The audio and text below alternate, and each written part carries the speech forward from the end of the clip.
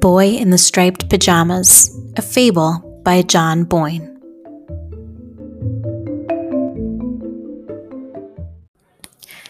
Chapter 2, The New House.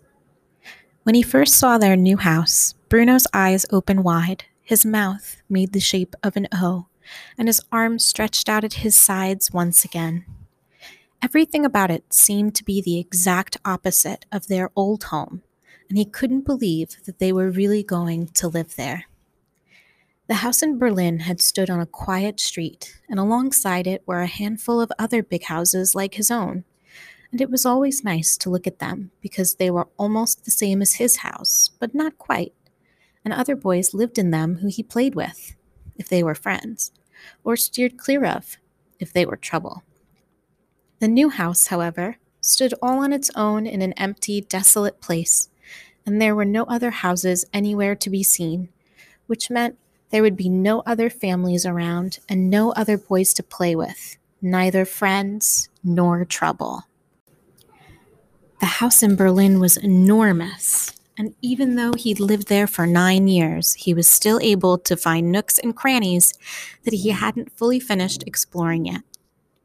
There were even whole rooms, such as Father's office, which was out of bounds at all times and no exceptions, that he had barely been inside.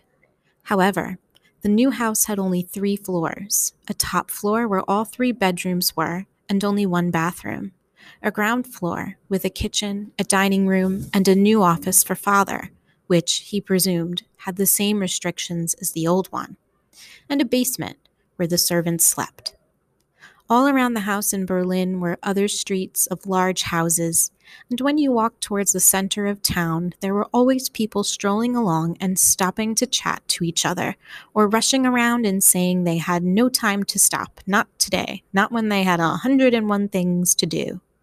There were shops with bright storefronts and fruit and vegetable stalls with big trays piled high with cabbages, carrots, cauliflowers, and corn. Some were overspilling with leeks and mushrooms, turnips and sprouts, others with lettuce and green beans, courgettes, and parsnips.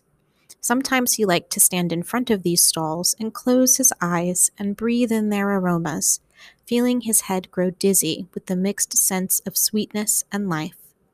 But there were no other streets around the new house, no one strolling along or rushing around, and definitely no shops or fruit and vegetable stalls. When he closed his eyes, everything around him just felt empty and cold, as if he was in the loneliest place in the world, the middle of nowhere. In Berlin, there had been tables set out on the street, and sometimes when he walked home from school with Carl, Daniel and Martin, there would be men and women sitting at them, drinking frothy drinks and laughing loudly. The people who sat at these tables must be very funny people, he always thought, because it didn't matter what they said, somebody always laughed. And there was something about the new house that made Bruno think that no one ever laughed there, that there was nothing to laugh at and nothing to be happy about. "I think this was a bad idea," said Bruno a few hours after they arrived, while Maria was unpacking his suitcases upstairs. Maria wasn't the only maid at the new house either. There were 3 others who were quite skinny and only ever spoke to each other in whispering voices. There was an old man, too, who, he was told, was there to prepare the vegetables every day and wait on them at the dinner table, and who looked very unhappy, but also a little angry. "We don't have the luxury of thinking," said Mother, opening a box that contained the set of 64 glasses that Grandfather and Grandmother had given her when she married Father. "Some people make all the decisions for us." Bruno didn't know what she meant by that, so he pretended that she'd never said it at all. "I think this is a bad idea," he repeated. "I think the best thing to do would be to forget all about this and just go back home. We can chalk it up to experience," he added, a phrase he had learned recently and was determined to use as often as possible. Mother smiled and put the glasses down carefully on the table. "I have another phrase for you," she said. "It's that we have to make the best of a bad situation."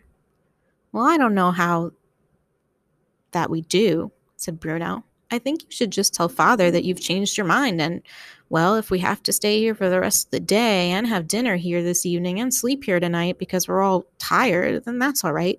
But we should probably get up early in the morning if we're to make it back to Berlin by tea time tomorrow."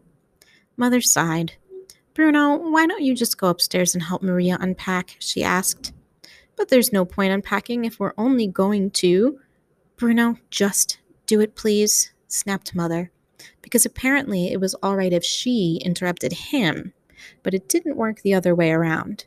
"We're here, we've arrived, this is our home for the foreseeable future, and we just have to make the best of things. Do you understand me?" He didn't understand what the foreseeable future meant and told her so. "It means that this is where we live now, Bruno," said Mother, "and that's an end to it." Bruno had a pain in his stomach, and he could feel something growing inside him, something that when it worked its way up from the lowest depths inside him to the outside world, would either make him shout and scream that the whole thing was wrong and unfair and a big mistake for which somebody would pay one of these days, or just make him burst into tears instead. He couldn't understand how this had all come about. One day he was perfectly content playing at home, having 3 best friends for life, sliding down banisters, trying to stand on his tiptoes to see right across Berlin, and now he was stuck here in this cold, nasty house with 3 whispering maids and a waiter who was both unhappy and angry, where no one looked as if they could ever be cheerful again. "Bruno, I want you to go upstairs and unpack, and I want you to do it now," said Mother in an unfriendly voice, and he knew that she meant business, so he turned around and marched away without another word. He could feel tears springing up behind his eyes, but he was determined that he wouldn't allow them to appear. He went upstairs and turned slowly around in a full circle, hoping he might find a small door or cubbyhole where a decent amount of exploration could eventually be done. But there wasn't one. On his floor, there were just 4 doors, 2 on either side, facing each other. A door into his room, a door into Gretel's room, a door into Mother and Father's room, and a door into the bathroom. "This isn't home and it never will be," he muttered under his breath as he went through his own door to find all his clothes scattered on the bed, and the boxes of toys and books not even unpacked yet. It was obvious that Maria did not have her priorities right. "Mother sent me to help," he said quietly, and Maria nodded and pointed toward a big bag that contained all his socks and vests and underpants. "If you sort that lot out, you could put them in the chest of drawers over there," she said, pointing towards an ugly chest that stood across the room beside a mirror that was covered in dust. Bruno sighed and opened the bag. It was full to the brim with his underwear, and he wanted nothing more than to crawl inside it and hope that when he climbed out again, he'd have woken up and be back home again. "What do you think of all this, Maria?" he asked after a long silence, because he had always liked Maria and felt as if she was one of the family, even though Father said she was just a maid, and an overpaid one at that. "All what?" she asked. "This," he said, as if it was the most obvious thing in the world. "Coming to a place like this. Don't you think we've made a big mistake?" "That's not for me to say, Master Bruno," said Maria. "Your mother has explained to you about your father's job, and—" "Oh, I'm tired of hearing about Father's job," said Bruno, interrupting her. "That's all we ever hear about if you ask me. Father's job this and Father's job that. Well, if Father's job means that we have to move away from our house and the sliding banister and my 3 best friends for life, then I think Father should think twice about his job, don't you?"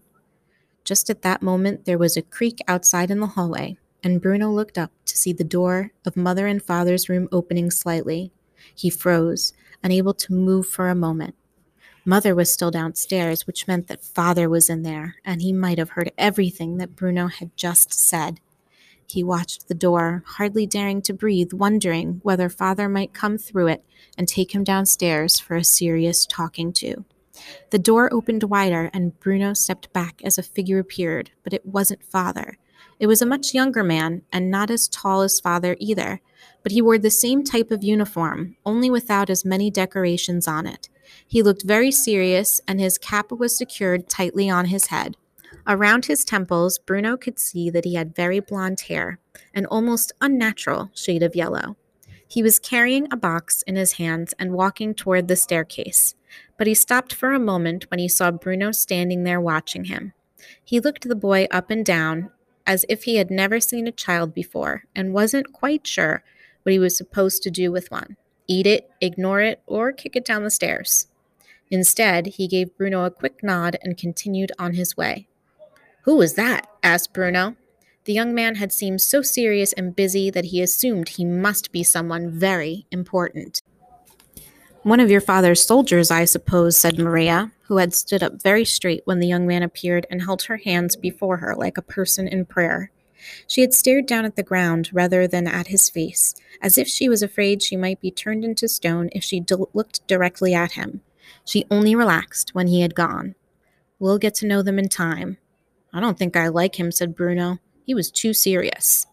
"Your father is very serious too," said Maria. "Yes, but he's father," explained Bruno. "Fathers are supposed to be serious.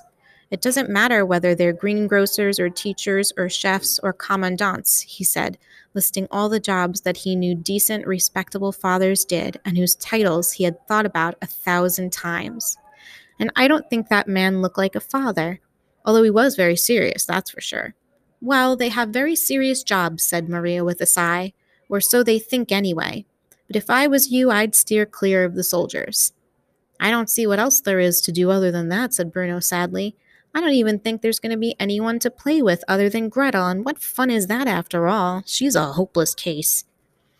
He felt as if he was about to cry again, but stopped himself, not wanting to look like a baby in front of Maria. He looked around the room without fully lifting his eyes up from the ground, trying to see whether there was anything of interest to be found. There wasn't. Or there didn't seem to be. But then one thing caught his eye. Over in the corner of the room opposite the door, there was a window in the ceiling that stretched down into the wall, a little like the one on the top floor of the house in Berlin, only not so high. Bruno looked at it and thought that he might be able to see out without even having to stand on his tiptoes. He walked slowly towards it, hoping that from here he might be able to see all the way back to Berlin and his house and the streets around it and the tables where the people sat and drank their frothy drinks and told each other hilarious stories. He walked slowly because he didn't want to be disappointed. But it was just a small boy's room, and there was only so far he could walk before he arrived at the window. He put his face to the glass and saw what was out there, and this time, when his eyes opened wide and his mouth made the shape of an O, his hand stayed by his sides because something made him feel very cold and unsafe.